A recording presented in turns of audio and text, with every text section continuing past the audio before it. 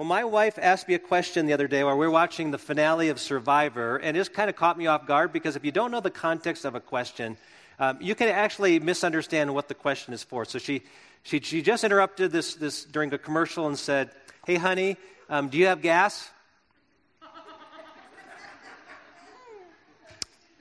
I said, because tomorrow the prices at the pump are going to go up for Memorial Weekend. I said, "Oh, yeah, I think my car's like quarter tank. I better fill up tomorrow." See, we all experiencing this with the cars, right? Gas is like 30% higher right now than it was a year ago. But the problem is it's something we rely on so much. We are a fuel-hungry culture. We need our fuel. And so we need gas in our cars. It doesn't matter how much it costs. We're going to put gas in the tank. And unless you're brave and get out your bicycle and pedal somewhere or walk, we still are going to drive our cars. Because we need the fuel. And it's amazing that fuel can drive these massive vehicles with steel and rubber, and just the ignition of them in an engine can propel one at legal speed limits and beyond. So it's powerful what we put in our engines. It's also powerful what we put in our bodies, because when you leave here, you're going to fuel up your bodies with food, because you need fuel in order to live out the life that you live, do the jobs that you do. You need something to sustain you, to empower you. But I wonder if we ever consider that our souls need fuel. That there is a part of you that gets very weak and tired, and if we neglect it, can actually atrophy, can be damaged because we're not feeding the soul. And over the last several weeks, we've been going through the book of Ephesians, and Paul sets a standard pretty high. He says, here are all these characteristics of your old life. Put them off, and then put on the new life. But it's not just that easy. It's not like, okay, I used to be a liar, now I'm not. I used to be unkind, now I'm kind. I used to have a foul mouth, now I have a clean mouth. I used to be a hot-headed person, lose my temper, now I'm patient. And, these things don't come easily. It takes a lot of work. And in our Christian lives, if we don't realize that, we can get very discouraged, because not only is it difficult, but we have three huge forces working against us. You have your own inner nature that doesn't want to do God's will for the most part. So you're going against your own nature. You're going against the culture, because many of the things God wants to do in our lives is different than what the culture wants to do. And then you've got this spiritual enemy called the devil and his minions who are trying to derail you from doing God's will. So all of these forces working against us make it very difficult. But God says, you're not in it alone. I'm going to give you power to do the things I ask you to do. This power comes through the person of the Holy Spirit. And I believe today, for some of you, may be a very critical day because the Holy Spirit's kind of a mystery to you. You get the Jesus thing. You know how much you need Jesus in your life, and you get that. But when it comes to the Holy Spirit, we feel sometimes like I can get by if I don't understand Him. I can get by even though I don't understand what the Holy Spirit's doing in my life, but I'm here to tell you, you can't. The Holy Spirit is very essential for your work with the Lord. You need the Holy Spirit's work in your life. And so as we go into Ephesians chapter 5, we're going to talk about a subject that I think is one of the keys to Christian maturity. So if you have a Bible, you could turn with me to Ephesians 5. Paul writes in verses 17 to 21 this: "Therefore do not be foolish, but understand what the will of the Lord is. And do not get drunk with wine, for that is debauchery, but be filled with the Spirit, addressing one another in psalms and hymns and spiritual songs, singing and making melody to the Lord with your heart, giving thanks always and for everything to God the Father, in the name of our Lord Jesus Christ, submitting to one another out of reverence for Christ." Paul says here something that I think is very amazing. He says, don't be foolish, but understand what the Lord's will is. And here's the first thing you need to know. God's will isn't mysterious. You can know it. If there's one question that comes up again and again in Christian circles for people that are following the Lord, it's, I wonder what God's will is for my life. And it might be in a particular situation or in a grand scheme, but I really want to know God's will for my life. And Paul tells us here that you can know it. I mean, he wouldn't tell us to understand the will of the Lord if we couldn't know it. So it's not a mystery. It's something God wants to make known to us. But you need to know that the will of God can be divided into two different kinds of the will of God. There is the general will of God, which is for all people, and the specific will of God, which is for us as individuals. Now, if there's anything you need to know in life, if you're a believer, it ought to be to know God's will. We've got kids graduating this month, and some are going to college, some to jobs, some to the military. And their heads have been packed with knowledge for 12 years. But there's one thing of all the things we should know that's more important than anything else. It's to know God's will for your life. I mean, if we can raise up our children to know God's will, we're going to set them on a great course. And God has a general will that really applies to everybody. See, God's general will is revealed very clearly in the Scriptures. It's for everybody, and it's revealed in the Scriptures. It doesn't matter how old you are. It doesn't matter where you come from. It doesn't matter what generation you lived in. It doesn't matter what your ethnic background is. It doesn't matter. It's the same for everybody. For example, God wills that you come to a knowledge of Jesus Christ and be saved. That's true for everybody. It's God's will that you repent of sin, that you surrender to the Lord. It's God's will that you are baptized. It's God's will that you become part of a local church. It's God's will that you serve Him. It's God's will that you give. It's God's will that you testify to what Jesus is doing in your life. That's true for every believer. So it's true for all of us. It's God's will. There's God's will for husbands. It's true for every husband, for God's wives, for children, for employers, for employees. It's the same for anybody in those situations. It's God's general will.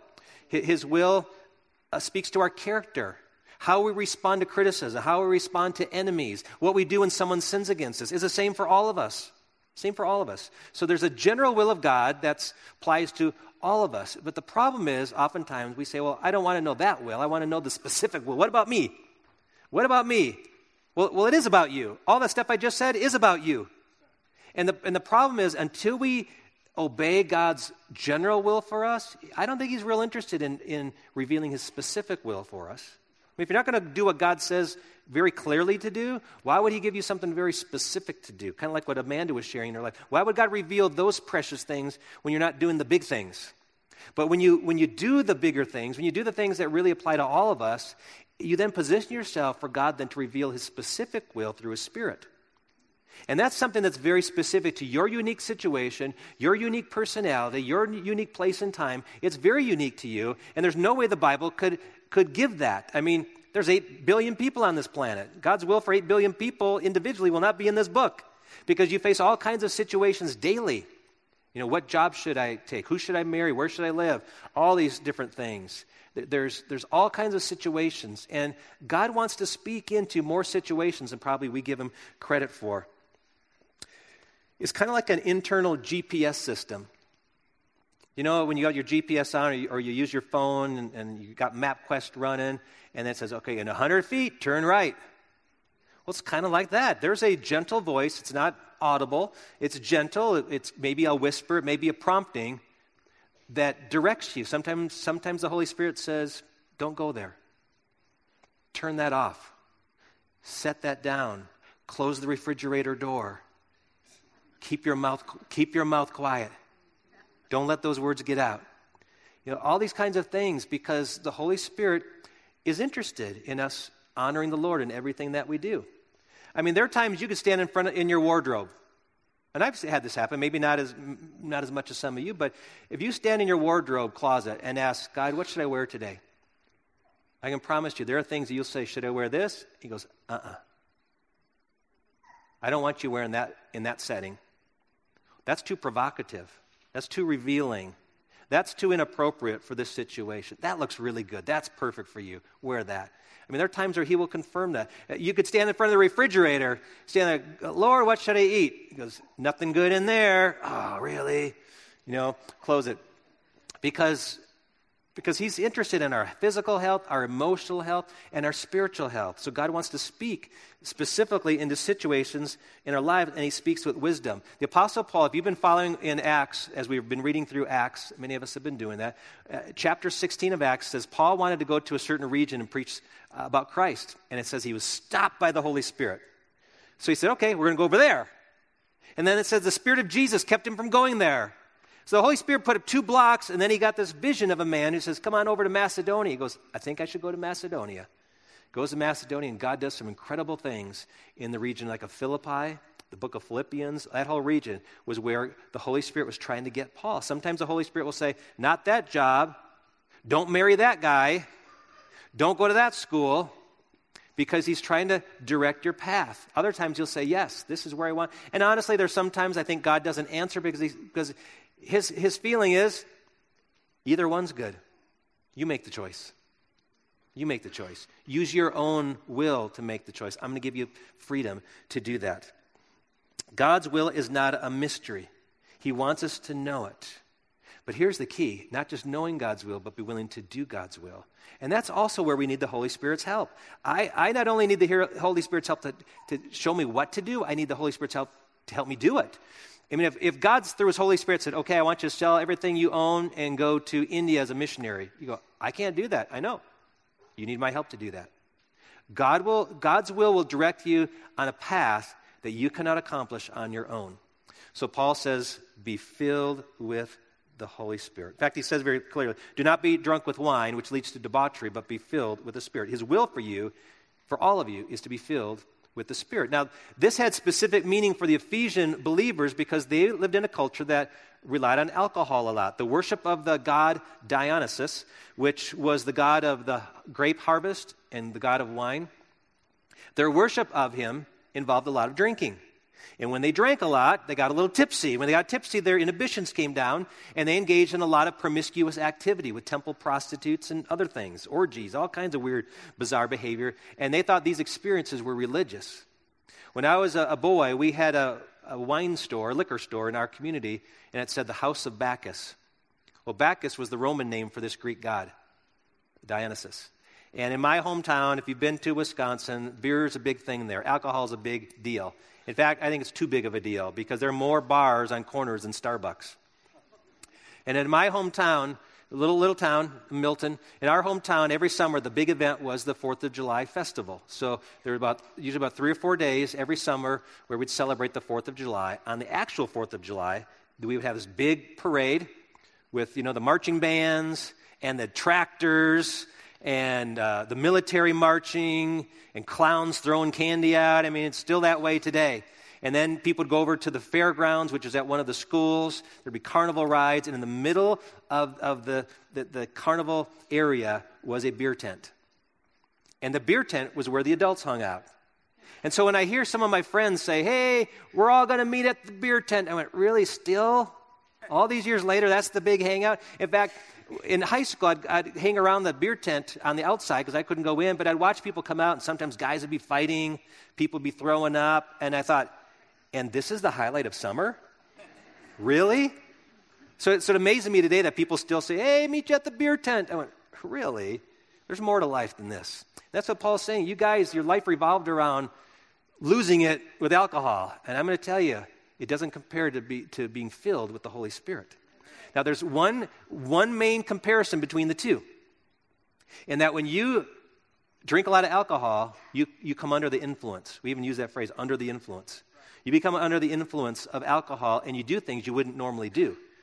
In fact, you can get arrested for driving while under the influence, but you can get blessed by living under the influence of the Holy Spirit.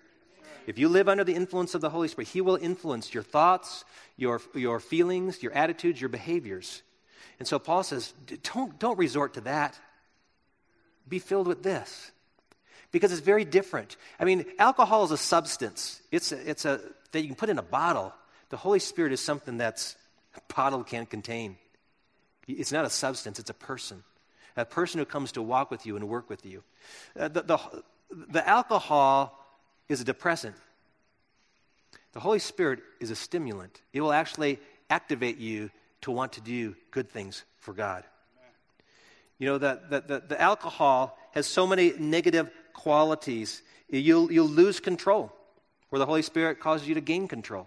I mean, the fruit of the Spirit is self-control. So they're very different in how they function within our lives, but the one common denominator is they both can influence behavior. So he says, be influenced by the power of the Holy Spirit. And we see that in many individual lives, like Jesus. The day after Jesus was baptized, or at least shortly after, he was baptized by John in the Jordan. It says the Holy Spirit came on him like a dove. It says right after that, Luke chapter 4, verse 1, and Jesus, full of the Holy Spirit, returned from the Jordan and was led by the Spirit in the wilderness for 40 days. What happened after he was baptized by John? The Holy Spirit came on him. It says he was full of the Spirit. What happens when you're full of the Spirit? You get led by the Spirit. And where did the Holy Spirit lead him? Into the wilderness to do battle with the devil.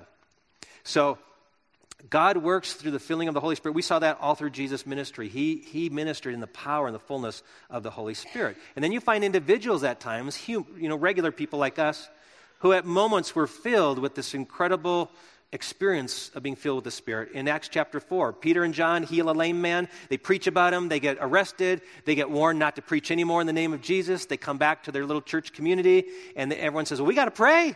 So they pray, they praise God, and they say, God, stretch out your hand and perform signs and wonders through the name of your servant Jesus, and give us boldness to preach your name.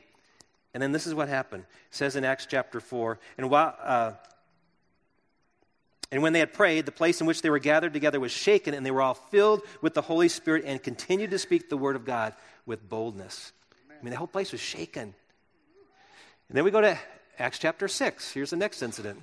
Early church is growing, hundreds of people, maybe thousands of people, and there are a lot of the widows who are being neglected. And so someone said, hey, these widows aren't getting fed properly. They're getting ignored. And the apostle said, we need to take care of that. But we need to keep our focus on preaching the word and praying. So the apostles instruct the church this way. Therefore, brothers, pick from among you 7 men of good repute, full of the Spirit and of wisdom, whom we will appoint to this duty. Why don't you look among the congregation, find 7 men who are full of the Spirit, full of wisdom. Now, how do you notice that?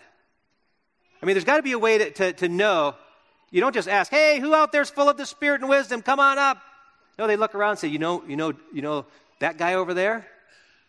That guy is full of the Spirit and wisdom. You see it.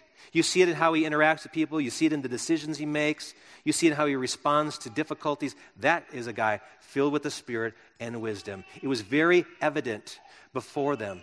And I think that's true. When someone is filled with the Spirit, people will know. And it won't be because they're exercising some unique spiritual gift, because you can operate in gifts of the Spirit and still not be filled with the Spirit. Look at the Corinthian church. They were lacking in a lot of ways. They were very carnal in a lot of ways. And Paul said, you guys have all these spiritual gifts, but you're lacking the fruit of the Spirit, the love that should go with it. So there's a wisdom. I mean, what would happen if our government leaders, our business leaders, leaders of our homes, were people full of wisdom and the Spirit? It'd be very different, because it'd be noticeable. And God would lead them in a different direction.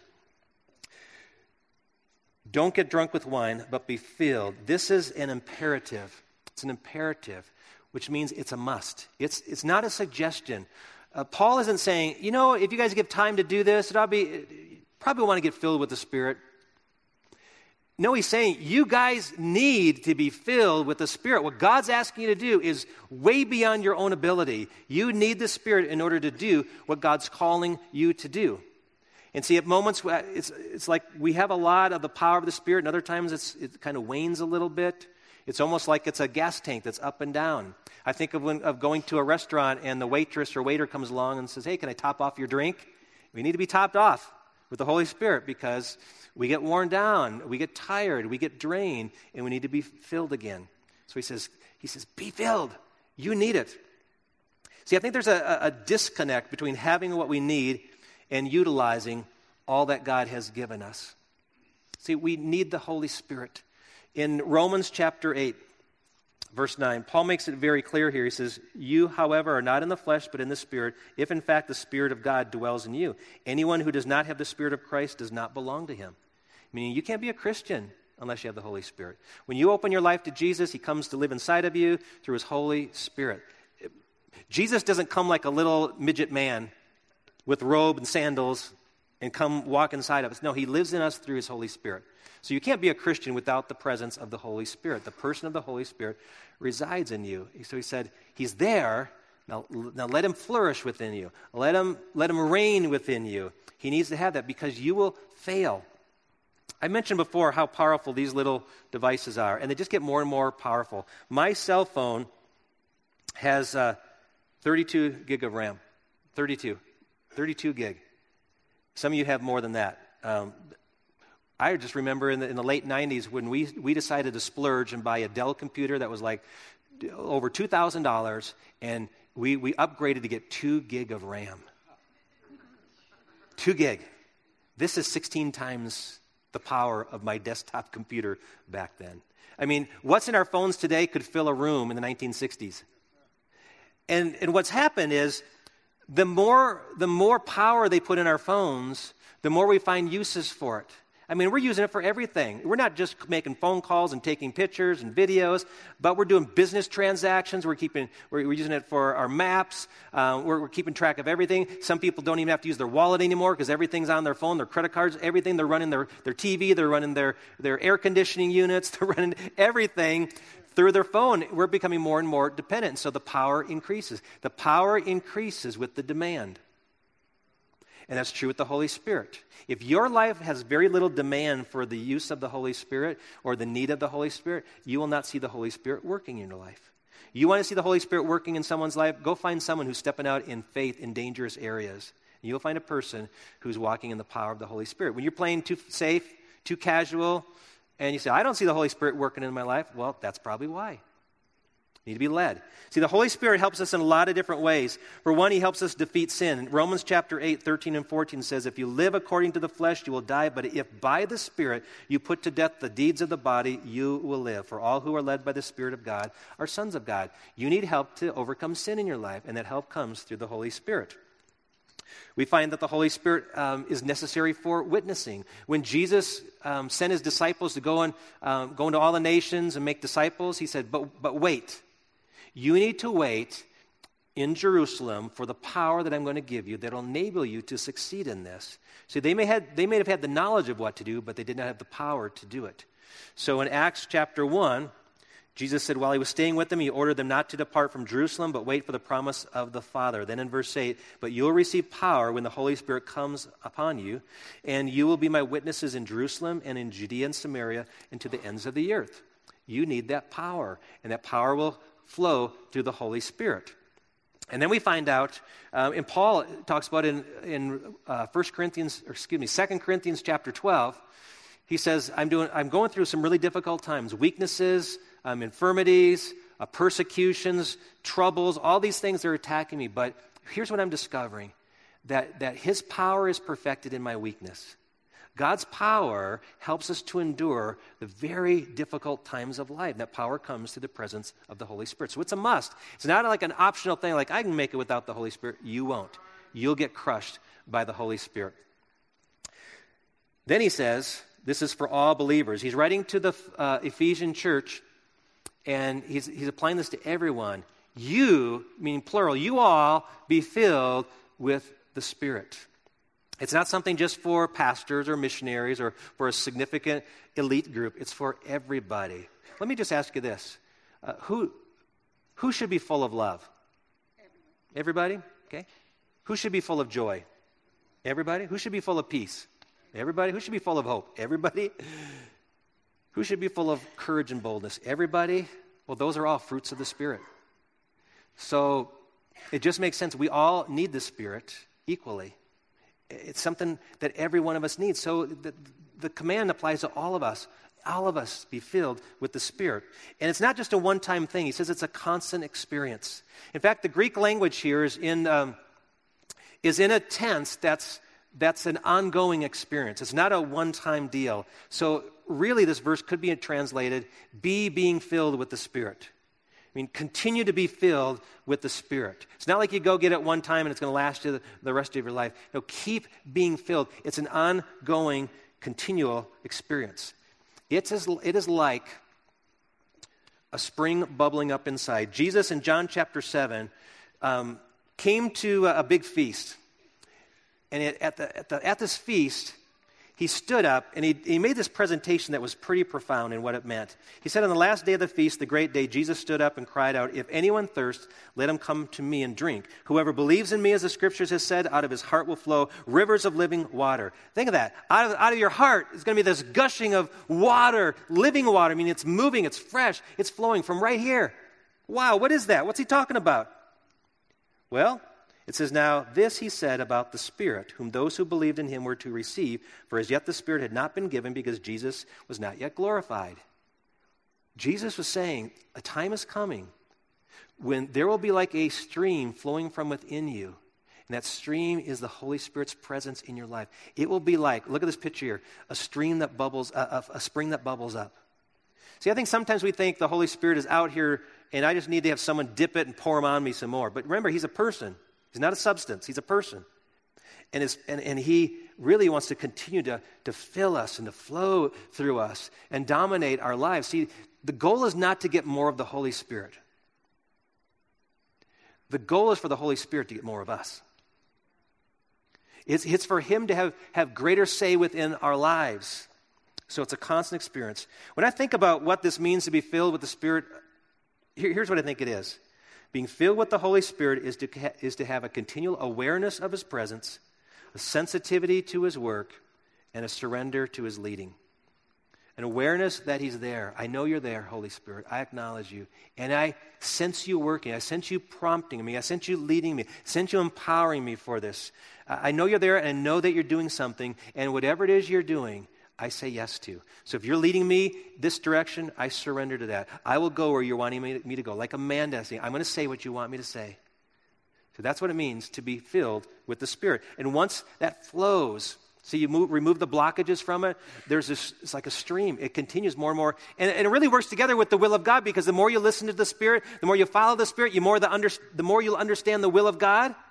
And the will of God includes being filled with the Spirit. So it's a cycle of, man, I'm walking in the Spirit and I'm understanding God's will in a clearer way for my life, for my specific life, the unique thing God's wanting for me. And what it does is affect your major relationships. The Spirit's filling impacts your relationships, primarily with God and with others. See, Paul says that it'll cause you to address one another in psalms, hymns, and spiritual songs. You'll sing and make melody to the Lord in your heart. You'll give thanks always and for everything to God the Father and in the name of the Lord Jesus, and you'll submit to one another out of reverence for Christ. There are two of those. There's four things there. Two of them refer to our relationship with God, two to our relationship with other people. The first two that apply to God are these: that you are filled with this joy that bursts forth in song and praise, and then you are grateful in all circumstances. I mean, those are great signs the Holy Spirit's at work in your life. When you find yourself, I can't contain anymore, I've got to praise God. Singing is an expression of what the Holy Spirit's doing in our lives. You want to find a person full of the Spirit, you'll find someone who loves to worship. Someone who has a closed mouth is probably not someone who's full of the Spirit, because the Spirit wants expression. And whether it's testifying or singing or encouraging or whatever it is, the Holy Spirit wants a voice, and he wants to use our mouths to do it. So he erupts in praise, and he allows us to look at things from a godly perspective to where we can say, thank you, God, for this situation.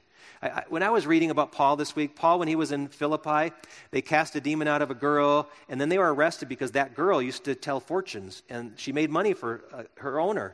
And her owner says, I've just lost my source of income. So it says that Paul and Silas were severely flogged. Now remember, Jesus, before he was crucified, was severely flogged? These guys just weren't locked up. They were beaten, heavily beaten first, thrown into prison, then locked in stocks to where they can't move. And then about midnight, when you think, oh, these guys got to be tired, they got to be discouraged. No.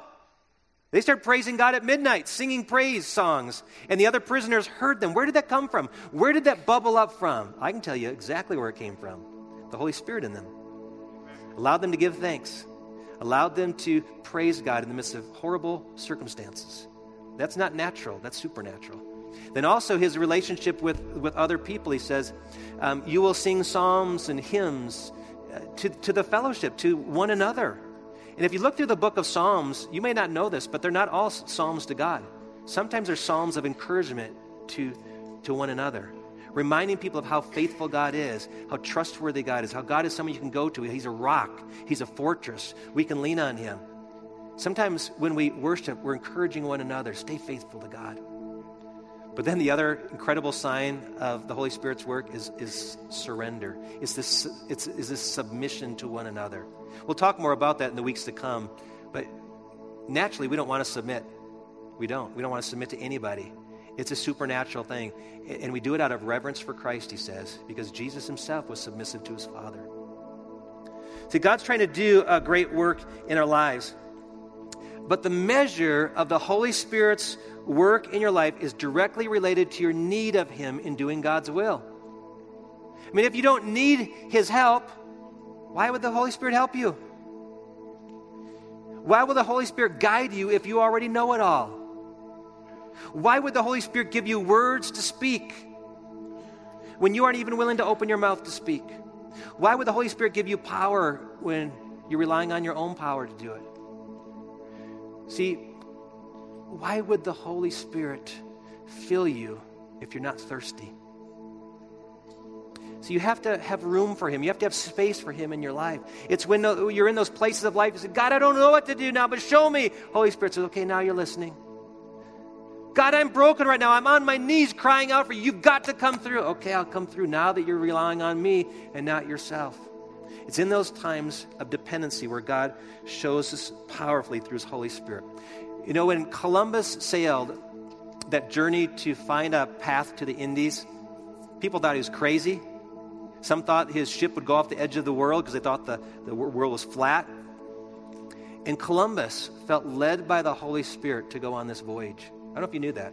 He felt led, specific leading by the Holy Spirit to pursue this. And someone in their review of Christopher Columbus said this, and I think this is so amazing. People cannot discover new lands until they have the courage to lose sight of the shore. You cannot discover the new thing God has for you until you're willing to step away from what's comfortable. The pastor named Bob Moorhead led a church up in Seattle area. And years ago, he was preaching on a Sunday morning, and after service, some lady came up to him and said, Pastor Bob, the Spirit was sure moving today. He said, sister, yes, the Spirit was moving, but He's been moving for 2,000 years. It's just that today, some people decided to put up their sails. Really, that's what the Holy Spirit's asking you. Are you willing to raise your sails? Allow me to be the wind that leads you. Did you know that the word Spirit, by the way, is the Greek word for wind? He wants to lead you. He wants to move you in a Godward direction. You just have to surrender to that. Be willing to go where He's leading. And so if you're a believer, I would say your greatest need more than anything else today is to be filled to fullness with the Holy Spirit. For some of you, if this is all new to you, maybe your greatest need today is the prior thing. You just need Jesus first. Surrender your life to Jesus. Let Him come into your life. Let His presence come into you. And then begin that journey with Him.